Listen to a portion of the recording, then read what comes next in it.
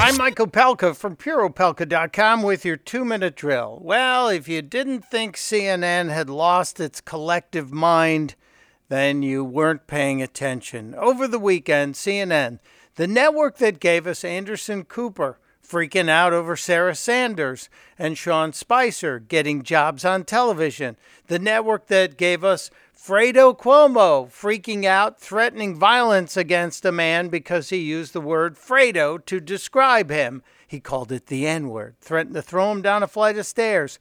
Well, this weekend, Brian Stelter had a psychiatry expert, the guy who used to be the chairman of the Department of Psychiatry at Duke University, on the air, and he said this with no pushback.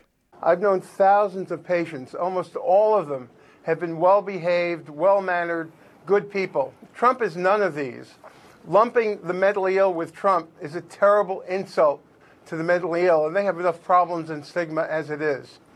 The second issue is that calling Trump crazy hides the fact that we're crazy for having elected him, and even crazier for allowing his crazy policies to persist.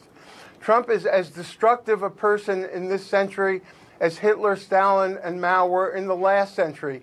He made responsible for many more million deaths than they were. Zero pushback from host Brian Stelter and his ironically named show, Reliable Sources. CNN, is it any wonder your ratings are in the toilet?